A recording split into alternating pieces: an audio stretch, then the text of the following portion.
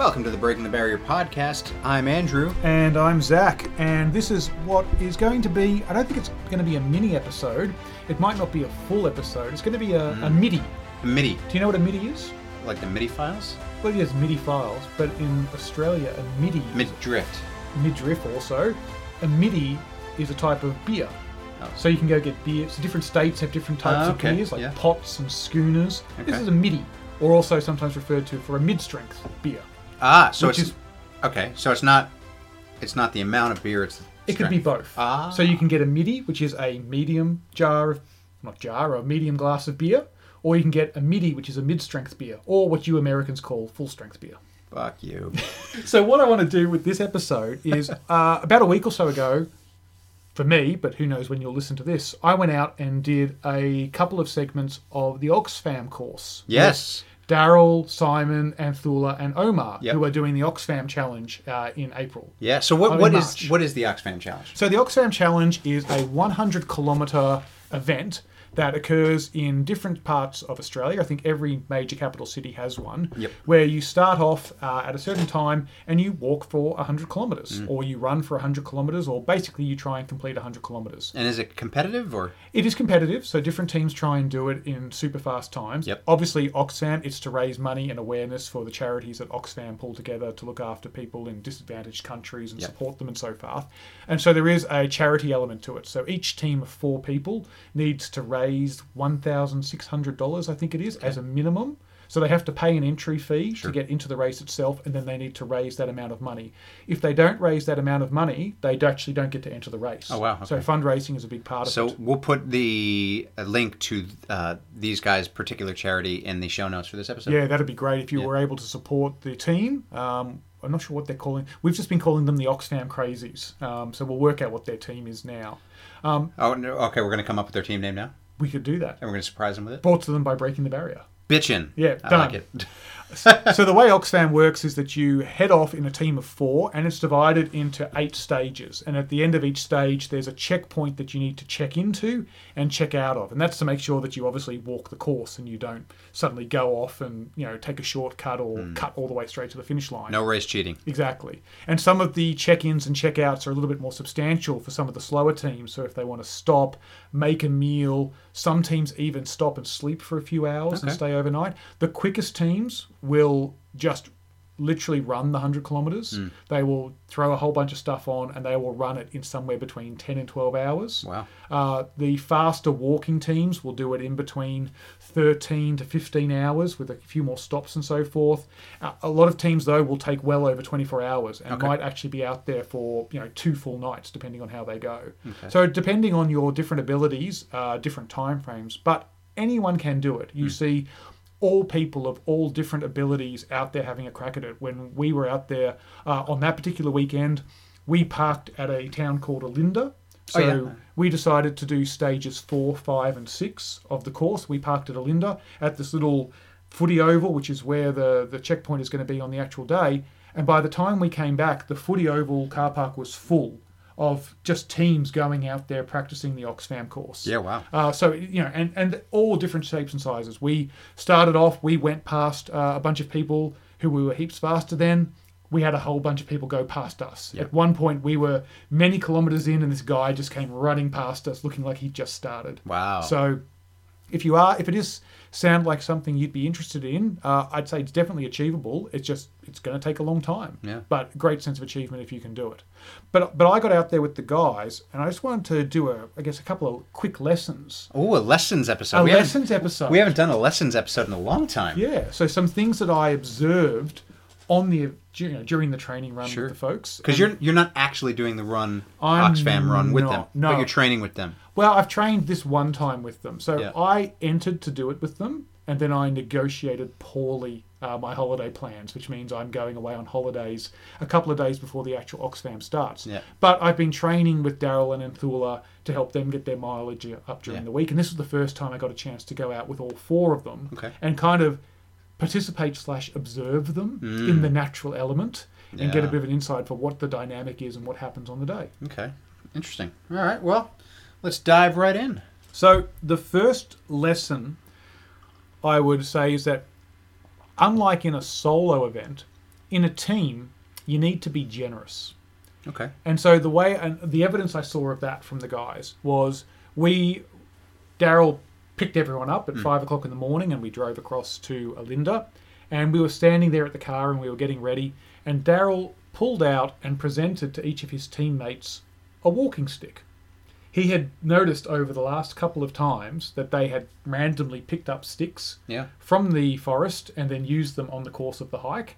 And so he had decided that that was something that they valued, obviously. And so he had gone out and he had bought them proper hiking sticks, hiking poles, extendable hiking poles, that he presented to each of them so that they had that for their walk. And he's actually going to also get them engraved. Oh, that's really so that amazing. they've got it as a memento or something like that. Yeah, that's great. And I think when you're in a team like that, you do naturally start to think about more than yourself and start thinking about other people.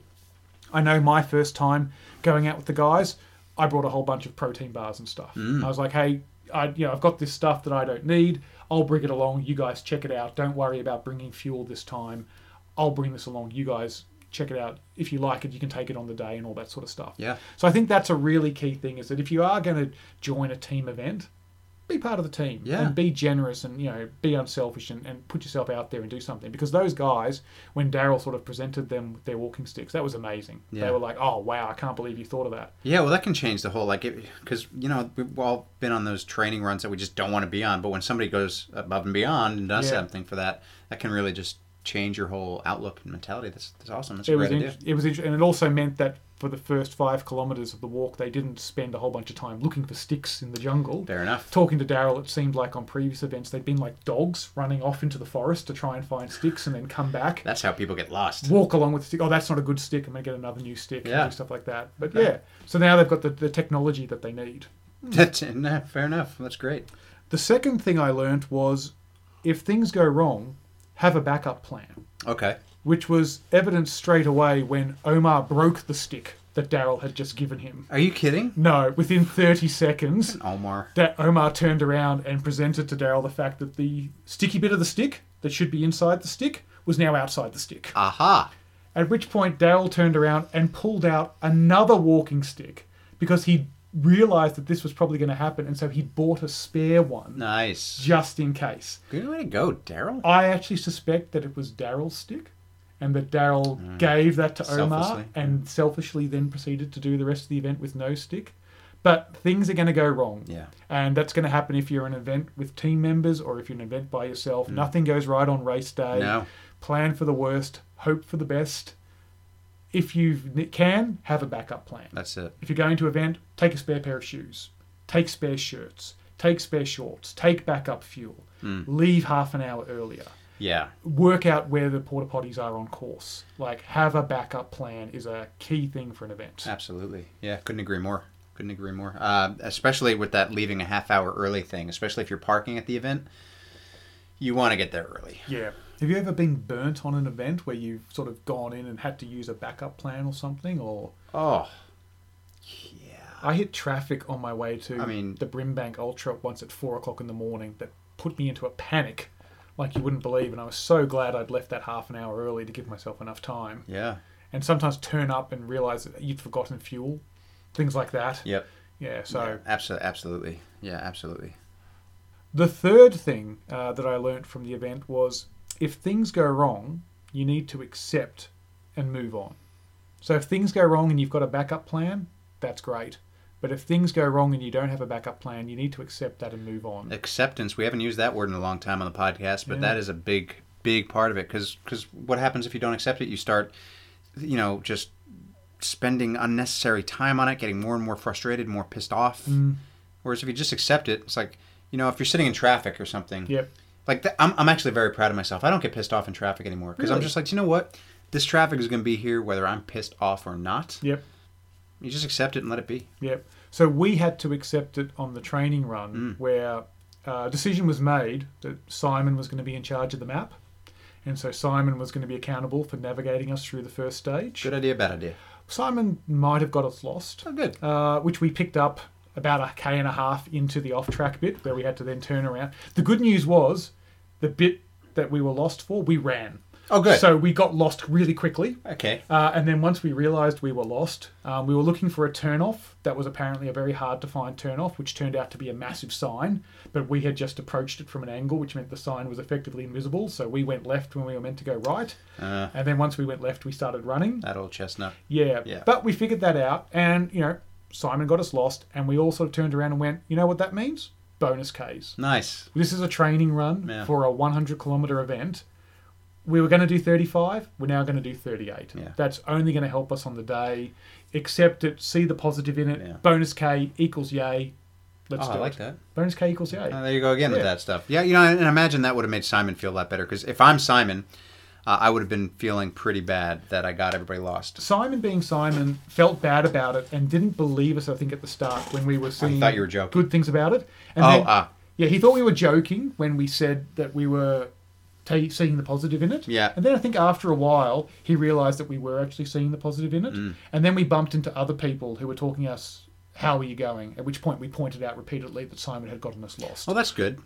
Yeah, you don't want him to forget. No, so it's that team bonding as well. You don't want it to happen again. No, and he learned his lesson. Indeed. He'd never touched the map again. What is that? Was that his lesson? He'll never start now? And we all started following Omar's GPS. So the Oxfam guys give you this book and they give you all these instructions and everything. And at one point, Daryl was like, this means nothing. And Omar was just sitting at the back with his GPS going, Siri says turn left. Fair Let's enough. Go left. Thank you, Siri. Can you use the GPS on Oxfam? You can, yeah. They've mapped out the whole Oxfam course. And again, there were so many people doing the training run on the day that we were bumping into other people. So it's not like you would have been lost you would have seen somebody. Exactly. Yeah. There was one annoying bit on the run, though, where you come to a bit and we started to go right. And then it's like, no, you have to go left. And we went left. And left proceeded to put us on a loop that took us back exactly to where we would have gone right. And so it was literally just adding a kilometre on to get the... does that on purpose. Does that on purpose. What a dick to make you get the 100 kilometres. I'm like, surely there would be somewhere else we could have done that other than literally needing to do this little loopy bit here. But it was all kilometres that we needed to do on the day. Yeah, fair enough. Positive there as well. The fourth thing I observed during the walk with the guys was you need to compromise in a team event to help each other. But then you need to compromise on the compromise if it isn't working anymore. Yeah, okay. And I think that it was really funny because we were going out to do stages 4 to 6, which was 35 kilometres. But the gradient compared to what the team had done before was downhill. Yeah. They'd done some really serious uphill bits beforehand. This was downhill. And so the assumption made was, we'll run a lot more of this because it's downhill. Yeah. On Oxfam, there is no bits that are purely downhill. Yeah. Every time we went around a corner, we were surprised by an uphill bit. It just seemed like you would have sworn it was an uphill stage we were doing at the end of it, but it was actually 90% downhill. Really? That's just how short and sharp some of these uphill bits can absolutely be. Wow. And so we all kind of came into the event going, we've done 35k training runs before. If this is downhill, we'll run it. We might have to walk when it's not safe to run, but the rest of the time, we'll be running. That was not the case. It was absolutely, I think in the middle bit, we were doing walk 500, run 500, walk 500, run 500. Yeah. But after a while, it got to the point where, as a team, we were not all able to keep running, which was tough because some of us wanted to run. Some of us had done less Ks during the week, and so we were fresher. Others had done a lot of Ks during the week, and so we were quite tired. Yeah. Some of us just weren't dealing on the day. It was quite hot on the day. And so it got towards the end where people who had been getting the ability to run beforehand weren't able to run, and people who had been running beforehand were feeling bad because they weren't able to run. And I'll be honest, there was a little bit there in the middle where I was like, ooh, geez, this feels a little bit awkward. And then we just moved on. Yeah. I think it was one of those things where as a team, and listen, depending on how your team is structured, sometimes you might want to verbalize it and say it. Other times you might naturally just come to an equilibrium. And I think with these guys, because this was their fourth or so time being out there as a team, they'd started to learn each other's patterns a little bit. It was really interesting to me how quickly, I think me being there was actually disruptive because it was like, here's a fifth element. Like in a bad way or just in a different way? Here's a new element. Okay, yeah. Before it had been the four of them figuring it out, and now here's Zach. And so it's like I'm observing the experiment, but by simply being there to observe the experiment, I'm influencing the experiment. Yeah. Because people are talking to me when normally they would have spoken to each other. Yeah, right. Okay. But even still, I was able to sort of see them come to a realization of, okay, this is where we're at. We're 30Ks in. We should have 5Ks to go, but thanks to Simon, we've got 8. How are we going to get... There's that again. Never forget. Yeah, right. How are we going to get through this? Right, let's figure this out and just come to it. And it was really good to see. And it was an interesting dynamic because, yeah, it felt like it was getting a little bit wobbly there at a point, but they settled it down, which is what they're going to need to do for a 100k event. Yeah. And I imagine that's something similar that you see in Spartans as well, when you've got people in the Spartan who are at different levels, and in the group events it's like, well, we need to all encourage it, so sometimes you're walking when you think you could run and vice versa. Yeah, that's it. And that's a big part of running with a team is that, there's just people of different abilities. And especially I've spoken about it before. Andy and I get into these moments where we just want to run it, but we know we're the team. So if we're going to run it, we have to accept the fact that we're either going to have to do out and back or just be waiting for a long time, and that's okay. But yeah, it's definitely it's an interesting dynamic that you have to work with because nobody, even those really fast guys that do this thing, probably there are people of different levels, and they'll have to compromise to that because no man behind. Yeah, I know one thing that the guys shared with me that they've learnt over the course of these runs is at first they thought, oh well, this is a team, so we must all be within 2 meters of each other, and they've learnt that that's just not possible. Sometimes on these big long hills or whatever, you need to spread out. The important thing is you start together and you finish together. What happens in the middle, as long as it's safe to be a little bit apart from each other. You can do that. And so I think that's also, you don't just jump into a team event and on the day try and do it. Having an opportunity to rehearse it many, many times. Like the smartest thing these guys have done is before they do the 100k Oxfam, they will have done all of the sections together as a team. Yeah. Which is just invaluable training. They're going to know what to expect. Now, obviously, what we did on the Sunday morning, they think they'll actually be getting to late on the Friday night. So it's going to be a completely different dynamic in terms of light, but they've at least done the course before. Right. And they know that the first 3 stages are very intense from a hill elevation perspective. These 3 stages we did, once you get down the big downhill in the bush, they're actually pretty boring. They're just kind of walking along paths. And that's what I think they found really mentally struggling, is because there was nothing interesting. Yeah. But on the day, after they've already done, what we were getting to at the 30k mark, that will be their 60k by the time they get there. So that'll introduce a new dynamic as well. Yeah. So, yeah. Rock on. And then the 5th and final thing I saw on the day was they had to change the plans to keep the group safe. Okay. And so what happened was we got to about the 35k mark. We knew we had another 3k's or so to go, and it was starting to get hot. And we'd realised that a couple of the guys had ran out of water. And it was starting to be really, really hard. And we were meant to keep going down this path and finish at a certain spot. And we just called it and went, actually, we're not going to prove anything by heading down that way and technically finishing. Yeah. Let's cut right. Let's break through this area. Let's get to people, food, refuel. Let's start the recovery. Yeah. We're not going to prove anything by pushing on this way another 20 minutes and then having to double back. All we're going to do is put ourselves under more stress. We weren't in any mortal danger. Some people had no water, but the rest of us had water. We had fuel in our backpacks and stuff we could use. You could figure it out, but it had been 6 hours at that point, and we just kind of wanted to finish. And so the idea of doing the proper course and finishing in 6:05, 6:10, big deal. Yeah, I mean, by adding another 20 minutes of terrain is not gonna make the bank. It's not going to make you any stronger. No. But if you're tired and you're dizzy, it could actually hurt you. That increases your risk profile. Yeah, and it's not just injury and fatigue. It's from that tiredness, you could make silly decisions, like take a step that could roll you down a hill, or just make a silly decision that can cause you or somebody else to be hurt. So, when you're in that point, it's especially if it's a training run, best to just chill out. I mean, ironically, sometimes those, and this is a piece of advice that I think runners learn pretty quickly, those paved running courses with grass on the side can actually be the most dangerous, because there's normally a little drop off. Yeah. Where, you're running on the pavement and then your foot hits the edge of the pavement, and it's not just it naturally goes flat onto the grass. There's a drop off. Yeah. And that's where you can twist your ankle probably more so than a trail. There's actually a section even like that at Park Run. I saw a few weeks ago.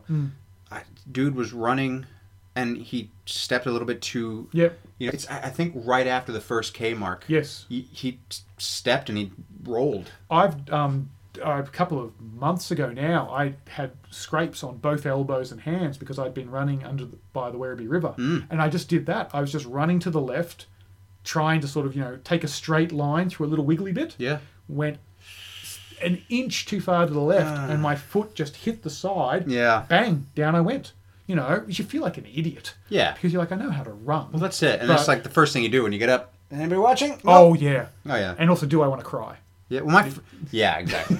My first run with WinFit, I think at the end of it was like a 2-lap run, I fell. Did you? Just because my legs, I think it was a couple weeks after the marathon, I guess. Was that at the track? No, it was the Sunday long run. Oh, right. And I actually fell like on a really flat thing because my feet were just a bit tired. I didn't pick them up a little bit long enough, and I was so embarrassed. Yeah. I was like, oh. Who are these people? They will judge me. I know. Yeah. Mark was right behind me, and he was like, you all right? And I was like, shut up, man. Mark once fell. We were doing the warm-up loop at the athletics track, and they'd done some works or something and left a whole bunch of sand and rubble and everything. And Mark just put his foot in it and it sank in and he fell over. I feel like I remember that. Either I was there or I heard about it. Yeah, and we had to bandage him up and everything. Stuff happens. Yeah. Like Mark has run, let's be honest, 50,000 kilometres in his life. On that track alone? Probably on that track, and that was just one step that if he'd gone in either way, Yeah. So, and that's where, towards the end of that race, we were definitely getting to that point where fatigue was going to make us do silly things. That's it. Yeah. So that was it. That was, it was, probably 12 hours elapsed time hanging out with the guys by the time you drive there, do the activity, have something to eat, get back to the start line, get back to home. About 6 hours of walking. Even though it was a downhill course, it was still like 600 metres of climbing, 38 kilometres. It was really good. I'm going to be amazed to see how they go on the 100 kilometres. Like the elevation profile they're going to have after that is going to be massive. Yeah. I think they're hoping to go sub 20 hours. Okay. Optimistically, I think somewhere around the 18 would be good.